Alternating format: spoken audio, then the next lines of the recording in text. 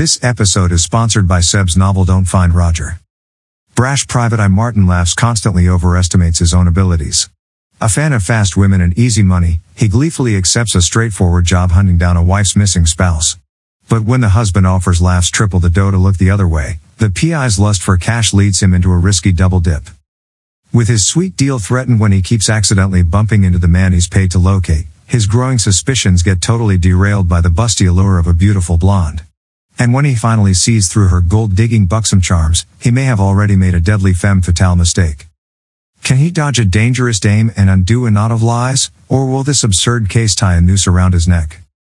Don't Find Roger is the first book in the hilariously irreverent Martin Laughs dark comic drama series.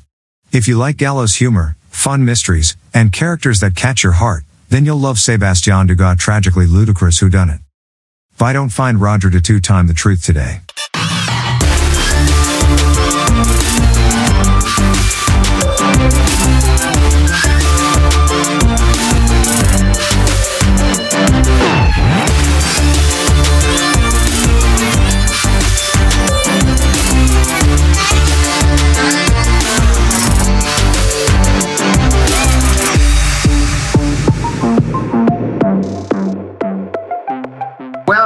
Welcome to Not Your Average Joe podcast.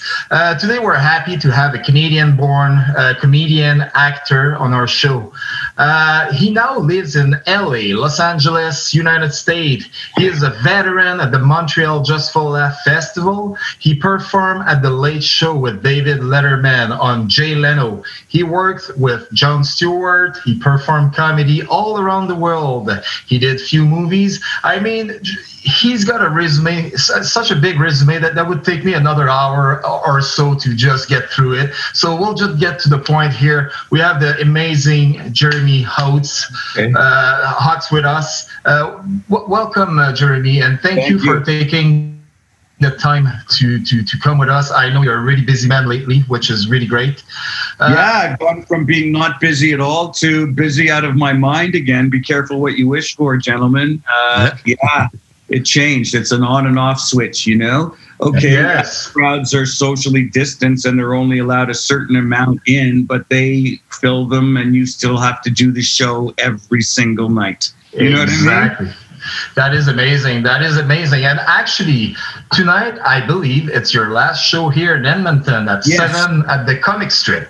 Yeah, that was the first time in 28 years I ever played the Comic Strip, because I always play the Wind Spear or the Casino when I come to Edmonton, right? So I never played the club. And guess what? A guy that started comedy named Ricky Bronson around the same time I did, what has been my friend for all these years, and I never played his club until this week. Oh, wow. That's such a nice club today. I like the Comic Strip. Every time I have a chance. The thing about it is that we're hanging out, and it's like, I'm not just doing stand-up. I'm seeing some old friends as well, if you know what I mean. Mm-hmm. Absolutely. That's a great gig. How did you like spending the weekend here in Edmonton? Well, it was really good, but I have to stress to you about comedians and comedy and what I've learned. The group that I came up with is not like the group that are coming up today. We were like friends, and we weren't against each other. We kind of rooted for each other. You know what I mean? That's correct, yes. Not in Canada only, but in the United States as well. The new people coming up are extremely cutthroat and don't give a crap about anybody else. And you know what? That's not what comedy's about at all. No, that's did you feel something like that here? In Edmonton and other gigs that you did there in Canada so far? It's obvious. It is obvious. Oh yeah. I've never seen anything like it. It's amazing to me. Oh my God.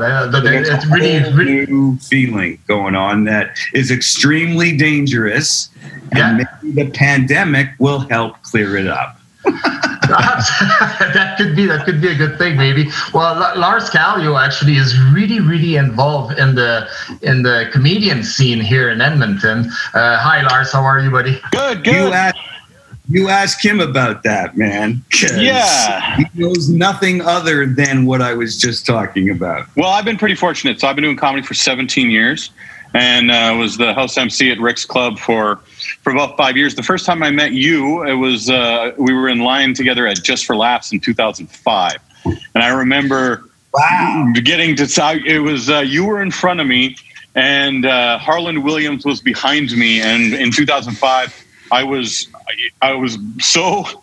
like, I can't believe I'm standing in line with Jeremy Hotz in front of me and Harland Williams behind me. And I turned to Harland and I go, wow, fucking Jeremy Hotz always holding up the line.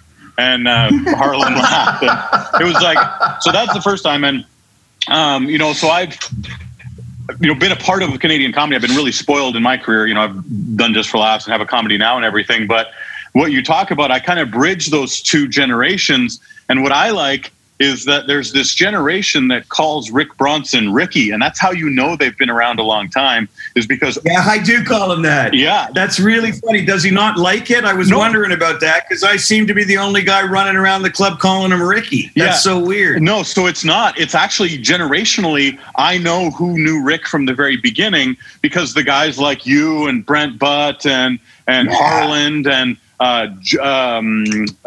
Joey Elias...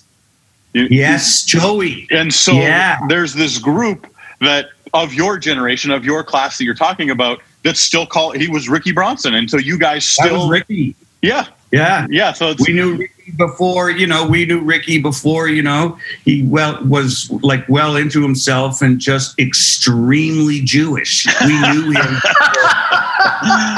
The Judaism overwhelmed him and turned him into what he is today. Annoying. Nice.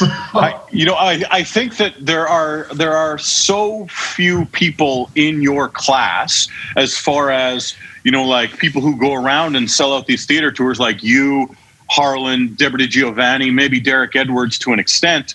But I think that it's whenever you pass through, I have such fondness for that group, because you're all the people that are all still around from that alumni are such good comedians.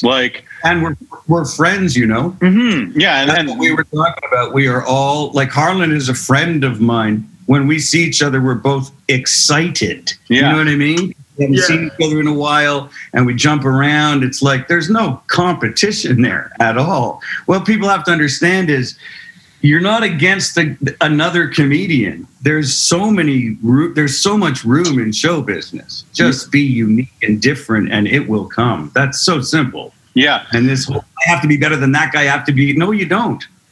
When you're on a comedy show, it's a show. It's like a whole team thing, and that's gone away. It's now the individual trying to do as best as they possibly can to blow the other people off the stage, and that's just wrong. Yeah, the good MCs, the people that are good, aren't threatened by that. And one of the things that I've always said is, you don't have to root against somebody in entertainment.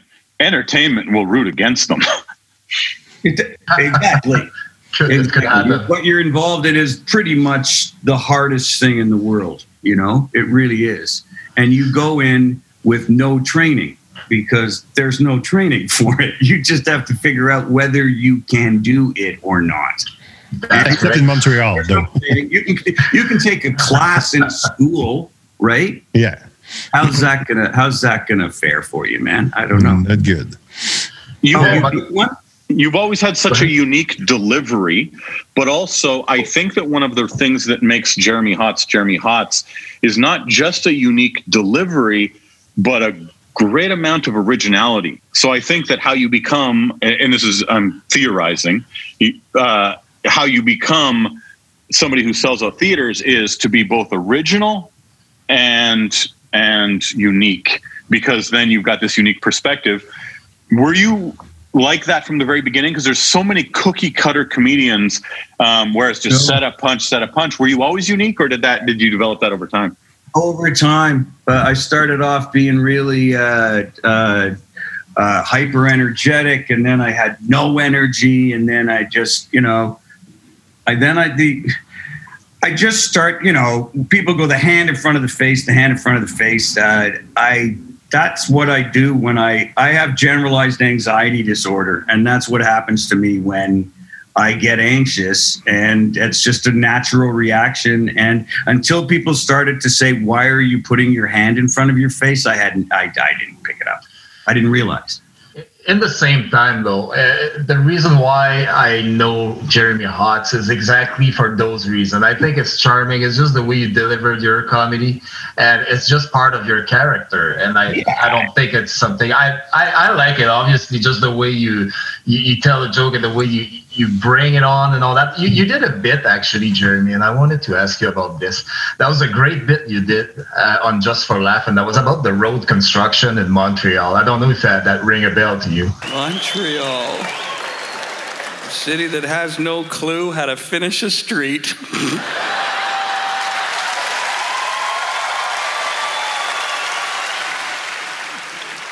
Yeah, they get about halfway done. Then someone yells, "C'est tout!"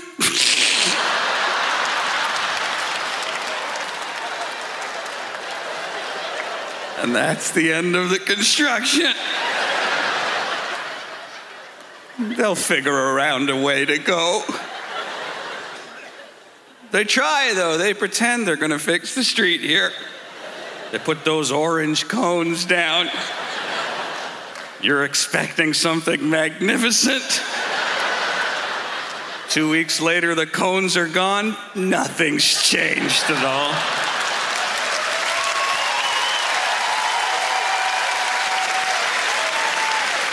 I don't know what they're doing outside of the theater here. That's been going on for 17 years. You got to look at that thing. They're watering cement with sprinklers. If they're thinking they're going to grow grass, c'est tout. And I love your license plate. That kills me. Je me souviens. I remember. What? When there used to be a whole street there?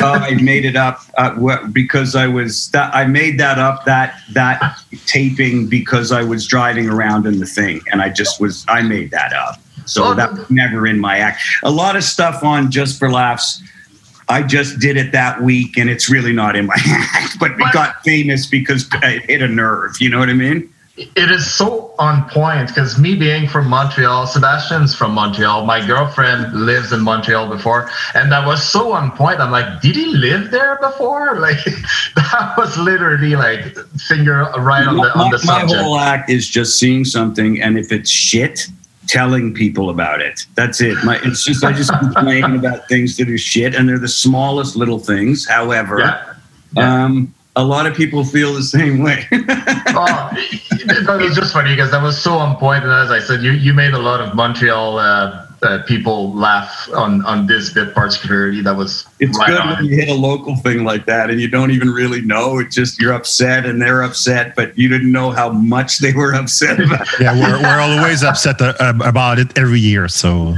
that's construction in Montreal is right. Yeah, that's so bad. The thing was, there were all these cones around, but there was nobody working. That's what really annoyed me. Exactly.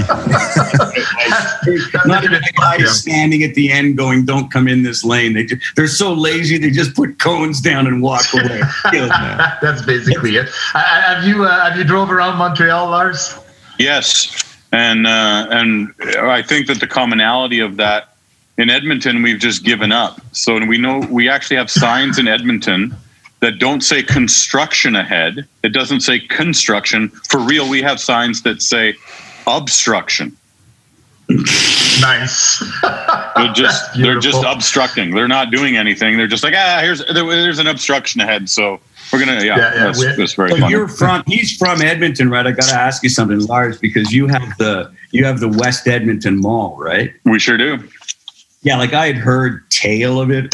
This is the mall. It's in Edmonton. It has like a roller coaster, and it has like an underwater thing and a big wave that somehow doesn't destroy children's lives. Anyway, they got all this stuff there.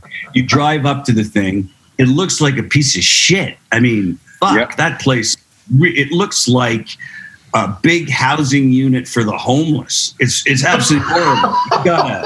You gotta paint it. You gotta make it look a little inviting when you're in competition with, I don't know, Canada's Wonderland. Get in the game, Edmonton. Jeez.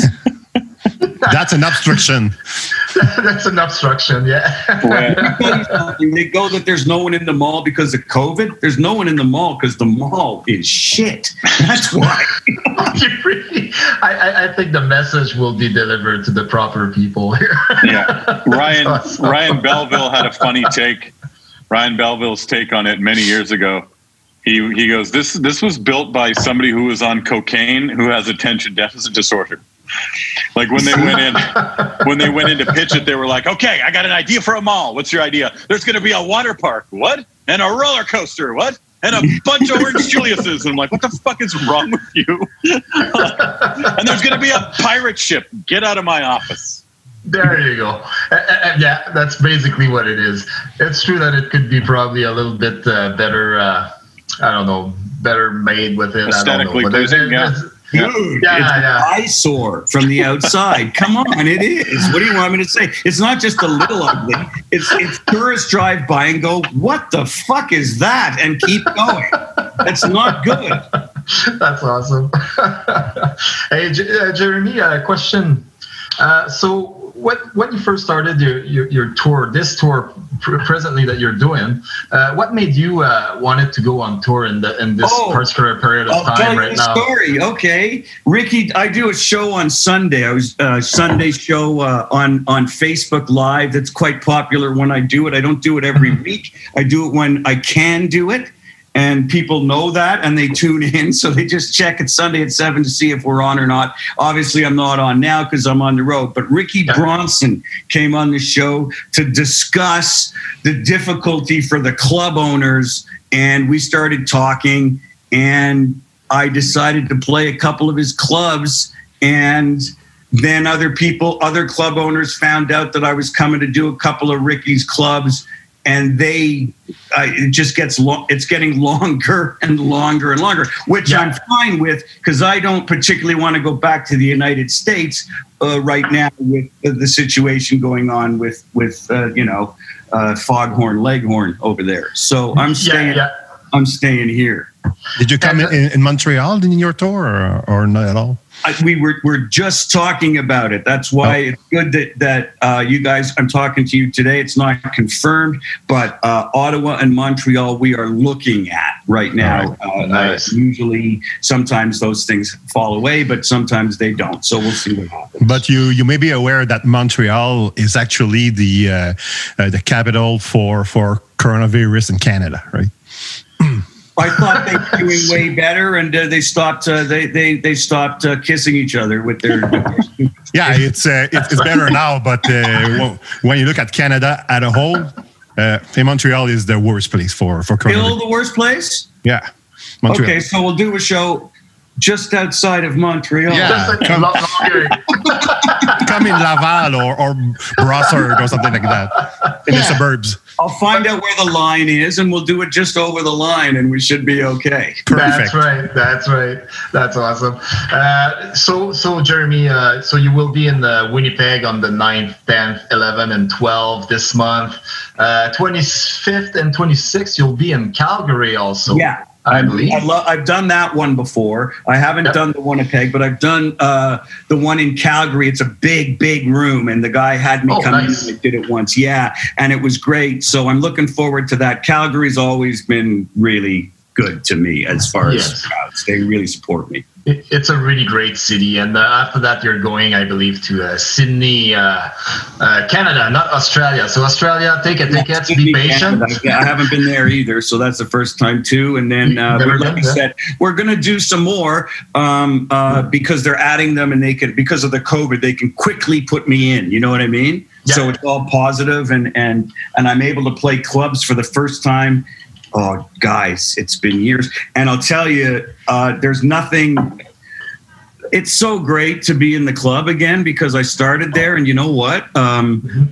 All comedians, all stand-ups, are better in a tinier venue. It's way more intimate, and the comedian doesn't have to work to create what's called fake intimacy, which works. Mm-hmm. But it's when it's actually intimate, it's so much easier. Ask Lars, he'll tell you. Yeah. I've never had to worry about playing the giant theaters. And so yeah, clubs. You're gonna love Rumors. Yeah, Rumors is fantastic.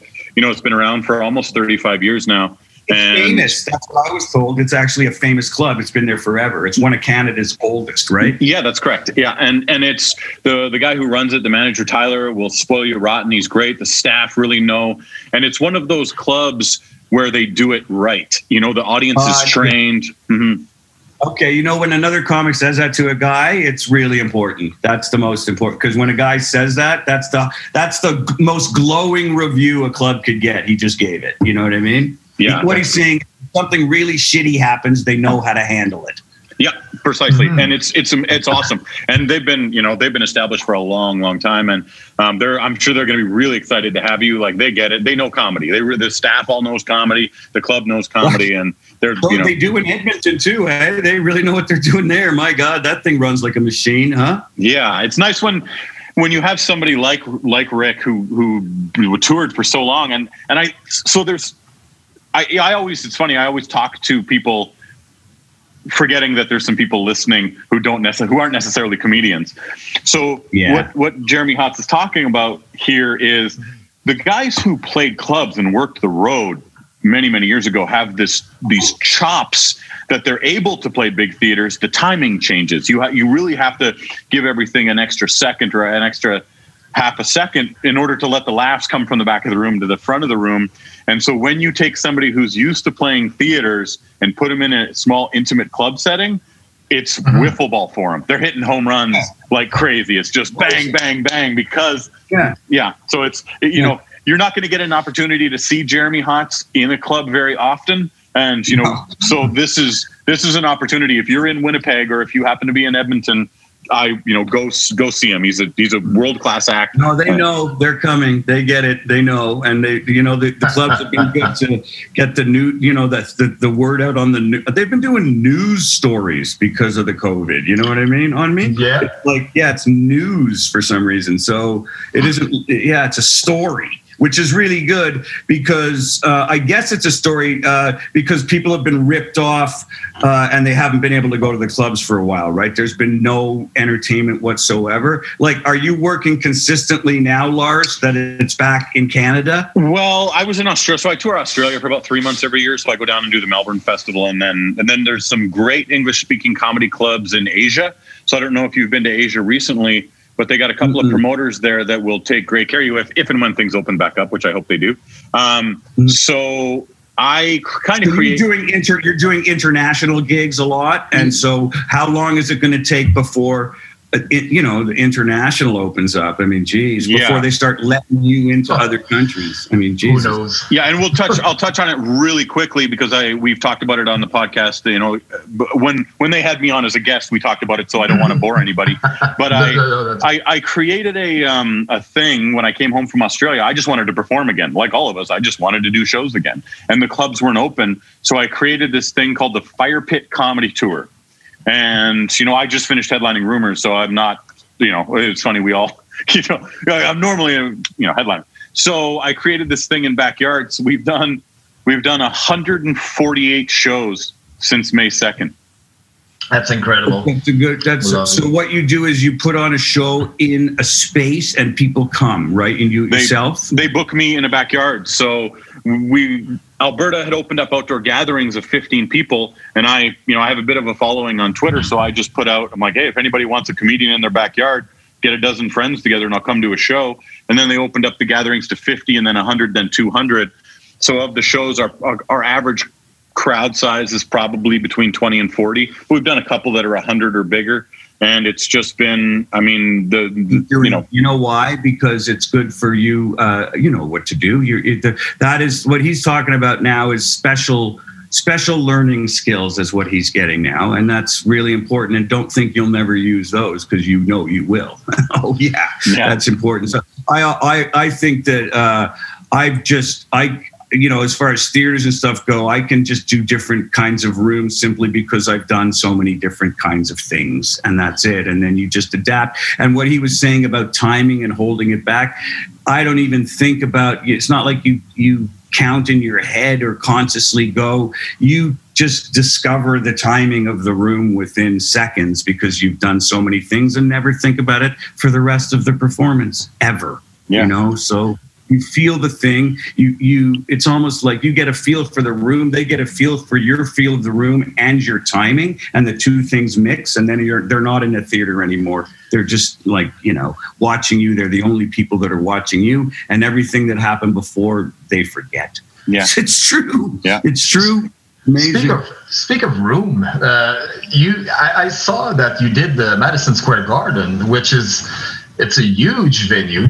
I did Gator Growl in Florida. It was 80,000 people. 80,000 people. Yeah. Oh my God. In the football stadium. It was their rally year, and they had won the whole championship. And the guy that from the boxing, Get Ready to Rumble, that guy that goes, Get Ready to Rumble. They hired him to introduce me. Oh my God.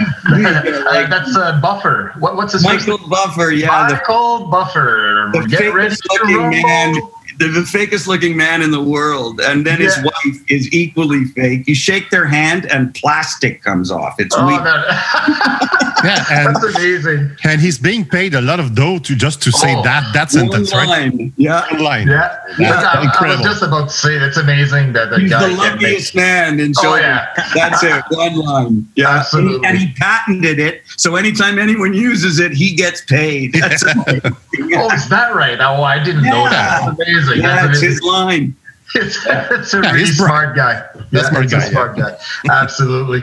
Yeah. So I was kind of wondering, because those big rooms, you were just talking with Lars about, the intimacy between, people, in the big room and the small room, and now you're doing a tour, and it's all like medium-sized room to small room. It must be good for you to be back to this and be in contact with your people. Well, the new stuff just comes flying out because I don't rely on the act really, right? Like every show, I'm hearing half of it for the first time too. You know what I mean? Oh yeah, okay.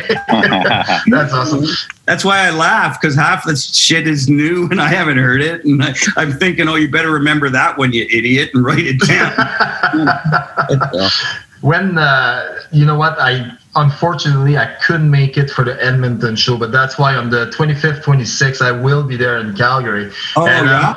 Oh, absolutely. And hopefully come and say hi, man, because I don't have many friends out here, so it's kind of hard. I did in Vancouver. A lot of my friends came to the show in Vancouver, but Edmonton, no, Calgary, that's always on the tour of mine, but I just rush through to the next city and stuff. Yeah, no, I get it. And I hope Lars is going to have time. Maybe we'll see his schedule. Lars is a really busy guy too, but hopefully he's going to have time to come with me in Calgary. That would be a great come trip. down and say hi. I'd love that, guys. Really. Absolutely. So I have a question from a friend of yours. Yes. And I talked to him and he said, you know what, ask him this for me. And nobody else but Angelo Tsaroukas can talk about food. So he asked me, he's like, well, ask him what is his best food in Montreal and what it is his best food in the United States. Okay. What's your preferences? Montreal is way better than anywhere that I've been in the States. The best place to go is Schwartz's if you want to smoke meat. There you go. Yeah. If you want ribs, you want to go to the Barbie Barn if you can. That's the greatest place in the world. I've always liked... what's the name of it? No one else likes it, but they make the smoked meat fat. They cut it fat. It's the Maine. It's called the Maine. Nobody else goes, it's any good, but I go, you know what? That one place, the Maine, that makes the fat smoked meat sandwich, that's the one. The one that I just like to call gout, that one. That's the one I buy. It sounds fat. It sounds fat. Yeah. There's a picture of someone fat on the bun while you eat. That's awesome. Yeah, I mean, Angelo, it's always his question is always mostly about food. So I'm laughing because the first time I met Angelo in Montreal, his first line was, "Well, hey, let's go have a smoked meat at Schwartz." That was his first, man. you know. Yeah, he's lost a lot of weight though, you know, because he's doing so the good. baby and the wife and the whole thing. Yeah, he can't be irresponsible like that anymore. No. He's doing super good, and good for him. So, that was my question about this, and of course. I cannot, do an interview with you without talking about Shackleton. The Wonder Dog. Yeah. Well, yes. Yeah. Do you still bring Shackleton everywhere with you? He's sleeping. He's on my schedule, so he's asleep right now. That's amazing, because I look at all your shows and all that. And there's always a part in your show you will ask the people, "Do you guys love dogs?" Or because I know you're a big dog. You're a big dog lover, right? You got me out of because with the anxiety disorder that I have, it leads to agoraphobia, right? So I wasn't getting out of the house at all.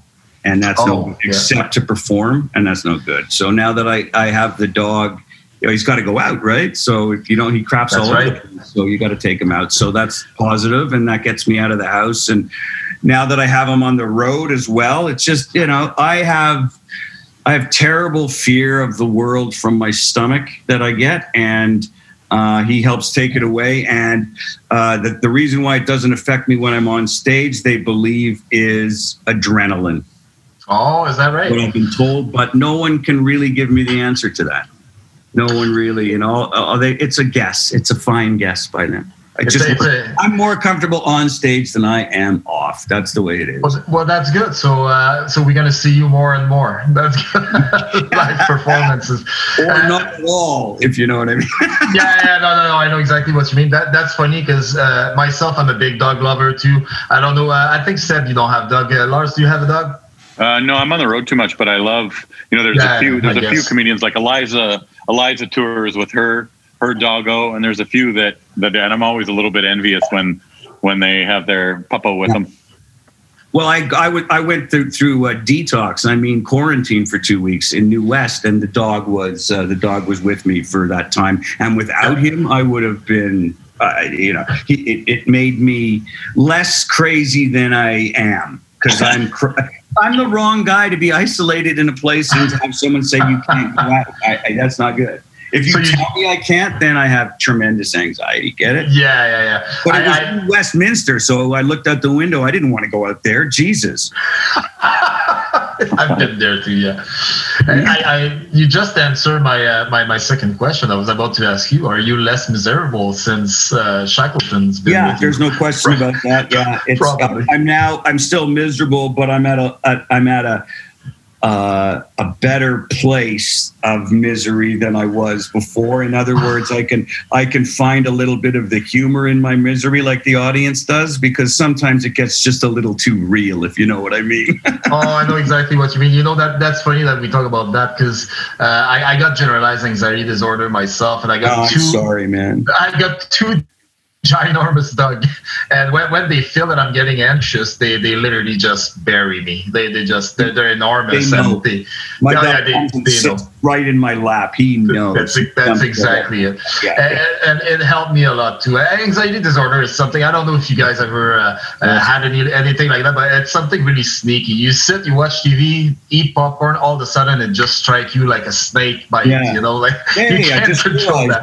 I just realized I'm a piece of shit and everybody hates my guts. Where did that come from? Exactly. That's exactly it. I was just wondering, about the dog, because as I know, you travel with him all the time, and he's such a cute little dog. And other than that, I was kind of wondering, Jeremy. So you're now an American citizen, right?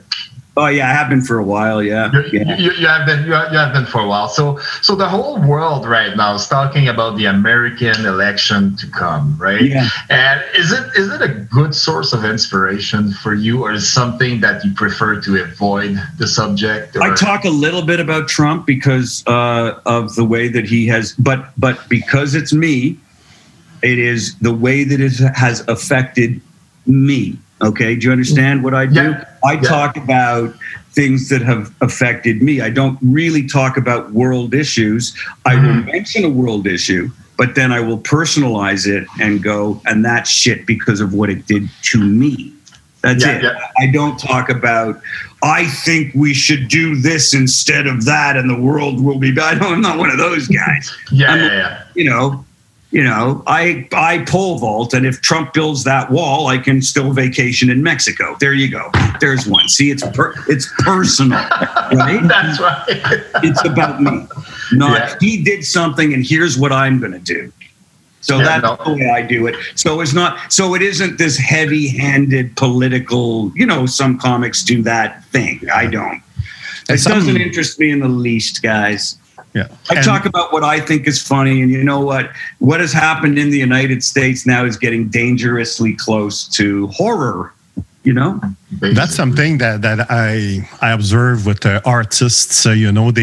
Some tend to really want to push their political opinion down your throat, right? Mm-hmm. So, but I would rather have them express that on a personal level, like you're doing. Yeah, and because you're Canadian. That's what we do, kind of, right? Yeah, but even if you're a singer or a painter or a writer, I guess you should say, this is how I feel about it. Not this is what we should do, right? Exactly. That's a really good way of putting it. This is how affecting me, and I'm not going to tell you what you should do. This is what I did, whatever, right? Yeah, you're right. I don't think. Do you, Lars, sometimes do much stuff about politics and stuff like that, or something? No, it was funny when I started out. I really wanted to be able to travel, and so when you watch somebody like Jeremy Hotz or Derek Edwards, there is a personalized generalization that I love. Exactly what he's talking about. Like, here's me, and there's a lot of people that will relate to that. So I didn't ever write jokes about Trudeau or Saskatchewan or Trump or Bush, because I knew I wanted to tour to Australia and Singapore and Germany, and they don't have the same instantaneous recall of what's going on. And so I wanted my act to be able to travel. And I've always, I've never been much of an actor, so I haven't spent much time in LA.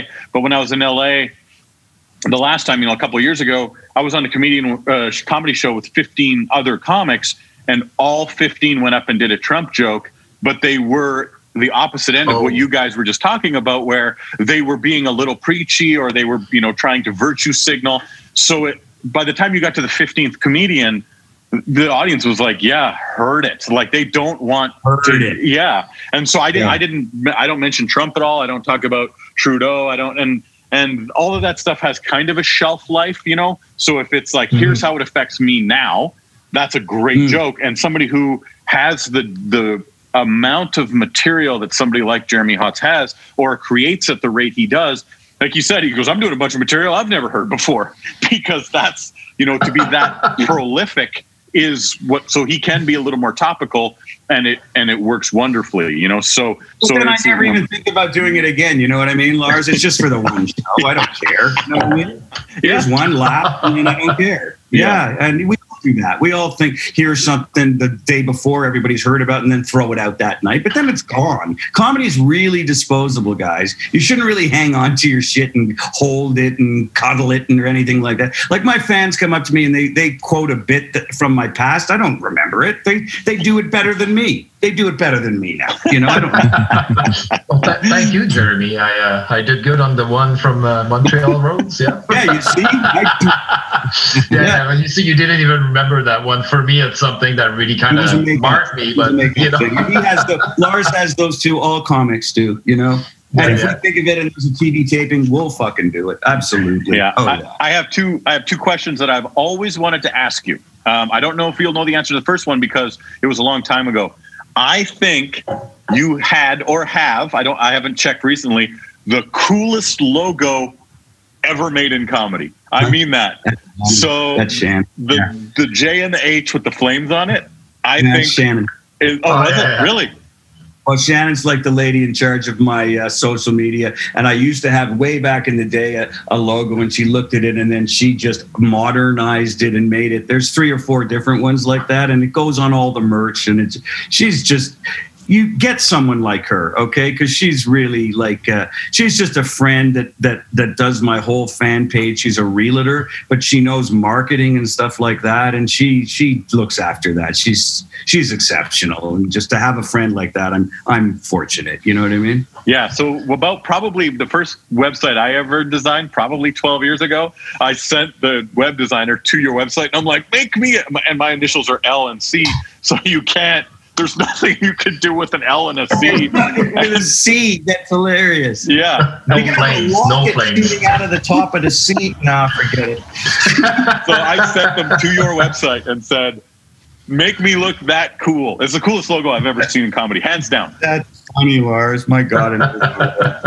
Is she behind the fly on your website, the fly idea on your website, when you can play with your mouse and the fly? No, that was around? Those guys. I never asked for that. Other people took the thing. I just said, make it look miserable, make there be rain, include the dog, and make me look like I'm not having a good time. And they did that whole thing there. Yeah, that's it. And then we looked at it and went, oh, okay, that kind of captures what we're, most people, you go to their website and the rain and the music's playing. I have a thunderstorm. To make sure, that's awesome. I think I played with the fly for 5 straight minutes. That's hysterical. It's so fucking stupid. I always go, what's this stupid fucking thing? Oh my God, Sam, that's awesome. you made that fly worth it now. Yeah, she was so tired at the end. I'm good. Tired that thing out. Yeah, I think Lars had a second question. I do. So yeah. There was one logo that was kind of close, and this is this is a passing thought, so it's not a question. But Toby Hargrave, I would give him the silver medal in coolest logos. So I like Toby. He's a friend of mine. He's a really good guy. The Mountain Man, Toby. Yeah. So Toby actually introduced me my first ever time on stage, 2003. So he was the MC that night. Yeah, he's a veteran. He's been around for a while. Oh, yeah. He was a kid when I was ruling in Canada before I moved. He was doing stand-up already, just as a young guy, but he was there. You know what I mean? Yeah, there's a whole class of that. And I was just like maybe one class after him. But his was an H, so his last name is Hargrave. And the H was holding a microphone and a microphone cord. So it was like a person. Great so the idea. legs and the body of it's pretty cool. Oh, that's great. Nice. That's a great idea. So great idea. I've had a radio show for 14 years that nobody's listened to. And I created a question it's a comedy radio show. And I like the question, especially asking a veteran comedian. So you get to be on a show with any two comedians from any point in history. So they can be alive, they can be no longer alive. Two comedians and the venue you'd play. So who would you choose and what's the venue? I would choose George Carlin and Jerry Lewis, and I would put it at Massey Hall in Toronto. Nice. Two great comedians. Why Jerry Lewis? He saw me at the Laugh. I'm one of a very few. Jerry never goes to the comedy clubs because of the way he is. And he was a friend of Dane Cook's because they were in a independent movie together. And Cookie got him down to the Laugh Factory. And he said, Hotz, like you got to go first. And then I'm going to go because Jerry's here. And then he's going to leave. And I went, oh, okay. I'll go on. Don't worry about it. So I go on. I open, you know what I mean? Just fucking killed, you know what I mean? And then Cook goes on and he fucking kills. And we're standing in the exit. I'll never forget this. We're standing in the exit entrance of the Laugh Factory. And Jerry's leaving, with his 3 or 4 people.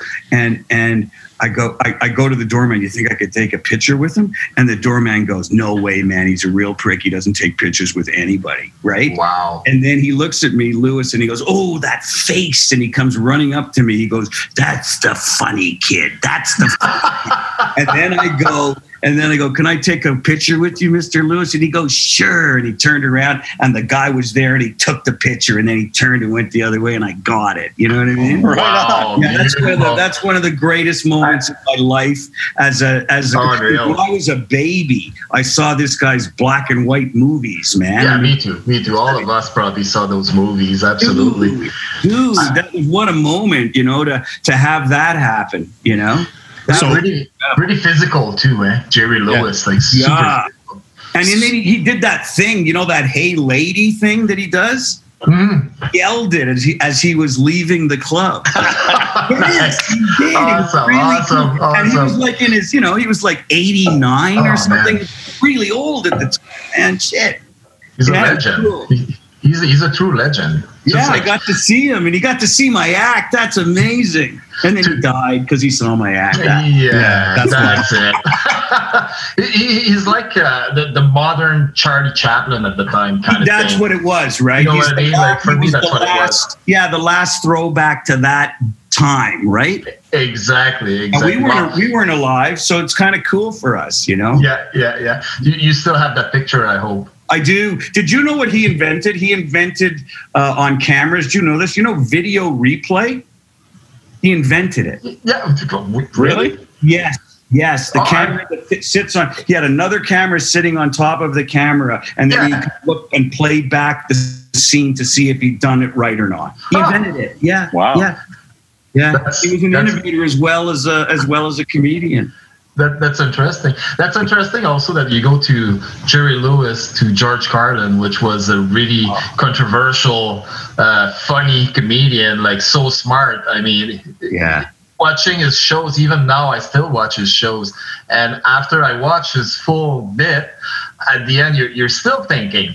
You're still thinking about what he just said. And, yes, it's funny, but it's deep. It's some deep thoughts. Carlin he was one of the greatest of all time. Underrated, I think, if not the best, I think. But he was just my favorite growing up as a kid. And then the Lewis thing was the physical. And so I have a little bit of both. And that's good enough for me, That's exactly it. Yeah.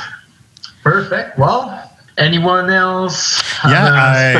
I have one last question, and I don't know if Lars answered it before, but we talked with the comedian last week, and not the first time I heard about it, but with the PC culture and everything, it's getting harder and harder to tell jokes now because nobody takes the intention, in consideration when they think about what you were saying. So some comedians are saying that they lost a little bit of their love for comedy because of that. What's your take about it? I think that the television networks in Canada are doing a terrible job. What do you want me to say to you? They should be ashamed of themselves. They're trying to change what comedy is, and guess what? It's not going to work because what they're showing on their things is not funny. And people watch things that are entertaining, and that's not entertaining. You can't just come in and go, this is the way it is. Watch this fail. Once again, they don't know what they're doing. Yeah, unfortunately, last week they're pushing a mandate that is garbage and that it's against freedom of speech and our rights. And I'm not going to stop saying what's funny. Guess what I don't do in my act? I never cut funny. So if you leave, you'll be the only one leaving, and the people will be laughing at your ass leaving. Exactly. Yeah, as I was about to say, we had a podcast last week with another comedian, great guy, really talented, and he said, "You know what, guys, I'm taking a break of comedy because he lost interest for the moment because he said everything is too heavy in the world right now, and it's really hard to fight against that. You got to fight against that and fight, and no." I agree. That's how they win. And that, no. So, I'm not going to be one of those. All of us have to be very careful of the changing of the world, the changing of the guard, I call it. They're trying to take away your rights. Be very careful. That's all. I'm not going to preach about it and say this is what you should do. No. Be aware. All right? Yeah. Everything is designed to give you less right. Yeah, exactly. Lars had an intake on this, I think. Well, I love somebody who is funny enough to make a heavy topic funny, so there are comedians who challenge themselves with a high level of difficulty. If you're an Olympic diver, you're not doing the simple dives, you're tackling the heavy stuff. And somebody who's been a comedian and a top level comedian for as long as Jeremy Hotz has, he can skillfully navigate those waters. And for him to say, I'm not pulling punches if it's funny, because if it's funny, it holds water. And a comedian's job, a comedian's job is to shed light on ridiculousness or injustice. So I am like, over the course of history, like if you read Mark Twain, there are words in Mark Twain that a writer wouldn't use today. So the pendulum is swinging a little, but in a good way, so that the changes are happening. The people who don't adapt are the ones who aren't going to make it. Somebody like Hotz goes, all right, I'm not going to say, I'm not going to use this word, I'm not going to use that word, because the goal line has moved, and that'll happen over the course of history. And so I have no problem with people with it being a little more PC. I think Jeremy also spoke to something else that I'm incredibly passionate about. Canada doesn't have a star system, and the lack of star system. Yeah, embarrassing. Sure. When it comes to there's okay. Let's put it this way. All right, guys. I'm going to tell you something right now. How many household names of celebrities are there in Canada, would you say? Not many. Three. I don't think household names. I don't. Yeah. It's not many. And why do you think that is? How many in England? In England? Hundreds. Yeah. It's done on purpose. They don't want to promote any Canadian at all. They just Well, now do you think? Now that's a great. So I remember once the first time I met Mike McDonald, and and when I was in high school, Mike McDonald was churning out a new CTV special that was winning highest ratings and Geminis, and so Mike McDonald was hot, like big time. I mean, he was really killing it, and he said, CBC or CTV, who was doing the specials, I think it was CBC. Anyway, they said to him, like, oh, hey, by the way, you've had 3 specials in a row, so now we're going to give somebody else a turn. And he goes, but mine are the highest rated comedy programming you have all year. Why would you take the highest rating and give it to somebody else? He goes, well, it's very Canadian to go. There's no answer for the question. There's no answer for that question other than because we're incredibly stupid. We don't know what. And we shouldn't. That's a good answer. Yeah, that's it. That's the answer to the question. Yeah, the lack of 35 years. Have I ever had my own show in Canada? No. 35 years. And don't think I haven't brought them so many series, and don't think they haven't said no every single time, because they have. Interesting. More than interesting. Yeah. Things that I would never mention on stage when I do stand up, because at this point, like, I need them anymore. But boy, they could have stepped up and done what. And now guess what? Here I am on the other side of the fence, and they get nothing. Good call. Yeah, exactly. I'm going to talk favorably about the television networks in Canada, the way they've treated me. Oh my God, please. Oh my goodness. Not bad. It's not just me, it's everybody. They don't. Yeah. Like we're strippers or something. What is that? Underpaid strippers. Well, just in Quebec right now, they're doing an adaptation of Brooklyn Nine-Nine. So I really like Brooklyn Nine-Nine, but is there any writer right now with great ideas that are not being put ahead because they want to do a sure shot like Brooklyn Nine-Nine? So that's sad for me. They should go with our original stuff very more often than they're doing right now. They're putting on Worlds for the 50th time now. They're putting like that hasn't been done 74 million times. That's no. What about the coroner show they got? Wasn't that Quincy? Except they made it a woman. Oh, that's groundbreaking. That's right. Just like I'm saying. Come on, guys. I would. And it's good. It ain't. I mean, it's just every time I see commercials, I just go like this. During Hockey Night in Canada, I go, it's incredible. Wow, you guys are really hitting it out of the park now. I would like to see, because I mean, comics was, a Comedy Network presentation where they would film, 15 or 20 comedian hour-long specials each year. And then that went to Comedy Now, and that ran for 14 seasons. It does break my heart a little bit that the Comedy Network isn't producing specials the way they were. They stopped 5 or 6 years ago, and it breaks. Why is that? They just didn't. I don't know. I don't know the answer to that. It makes me a little bit sad because I got a Comedy Now, so I'm like, I'm not speaking to this as somebody who didn't get one. I'm speaking to this as somebody who has one, and I go, there's so many funny comics, or even going back to the comedians who have a new hour or a new, so it makes me never got a chance, right? That's right, and I think that because there's no venue for it, right? Yeah. That's Canada, the land of no. The land of no. That's awesome. That's unfortunately awesome, I would say. It is. But you just have to have you can't be bitter. You have a good attitude about it, and you go about your own business and you do your own thing independent of them. That's fine. That's okay. Yeah. Just don't let it consume you. That's all. Yeah. Even Sebastian in the corner here, guys, is a writer. He's got a few novels already, and he's an independent guy because, but whatever reason, Sebastian decided to distribute his books independently and all that. And how did that work out for him? That's good. Well, you know, I don't have all the task force behind me, of course, and I'm just starting. But even when you're hired by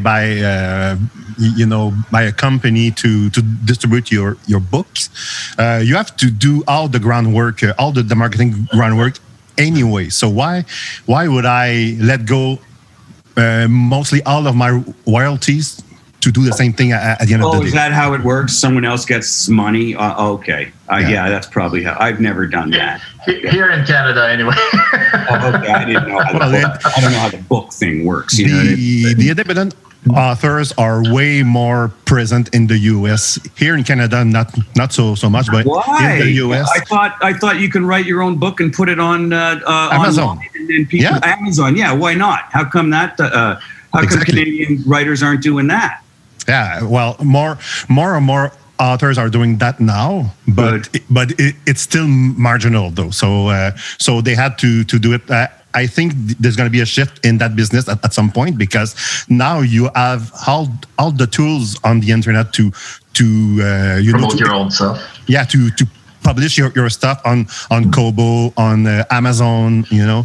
So, so there's places. And so, but exactly. That's what we all do. It's like, I don't know, Lars does a show. I do a show on Sunday. You know, when they go, you're not popular, you know, assume that you're not popular enough to get on their television networks. You just go on the internet and go, no, actually I am. Look at the numbers. You know what I mean? Exactly. Yeah, you are. That's what you do. So you have to. And then wait a sec, I got my show online. I don't need them anymore. That's it's beautiful. That's marvelous. The internet put the power back in your hands. It was great. That's right. Well, Jeremy, I can't wait to see your show. Speak of your show right now. Yeah, I can't wait to see come and say hi, or else I'll be absolutely. Because, like I said, I don't know a lot of folks in Calgary and stuff. So that I will be there, and I will come see you. I don't know if it's the 25th or the 26th yet, but I will be there, absolutely. As I said, hopefully, I would say Seb. I would like to invite Seb, but he's in Montreal. We'll see what Lars is a busy man too, but you know what, Jeremy? I will be there. I promise you that. And I would like to thank you for taking this time with us. It means a lot to us. I'm a big fan. And I'm having a lot of fun being back in Canada and working for Canada again, because that's good. That's good. And Lars is a big fan too. So, Lars, thank you for being there. Thank you, Jeremy. Okay, guys. Thanks. Have a good day. Thank you, Seth. Thank you, guys. Take care, buddy. Okay, bye.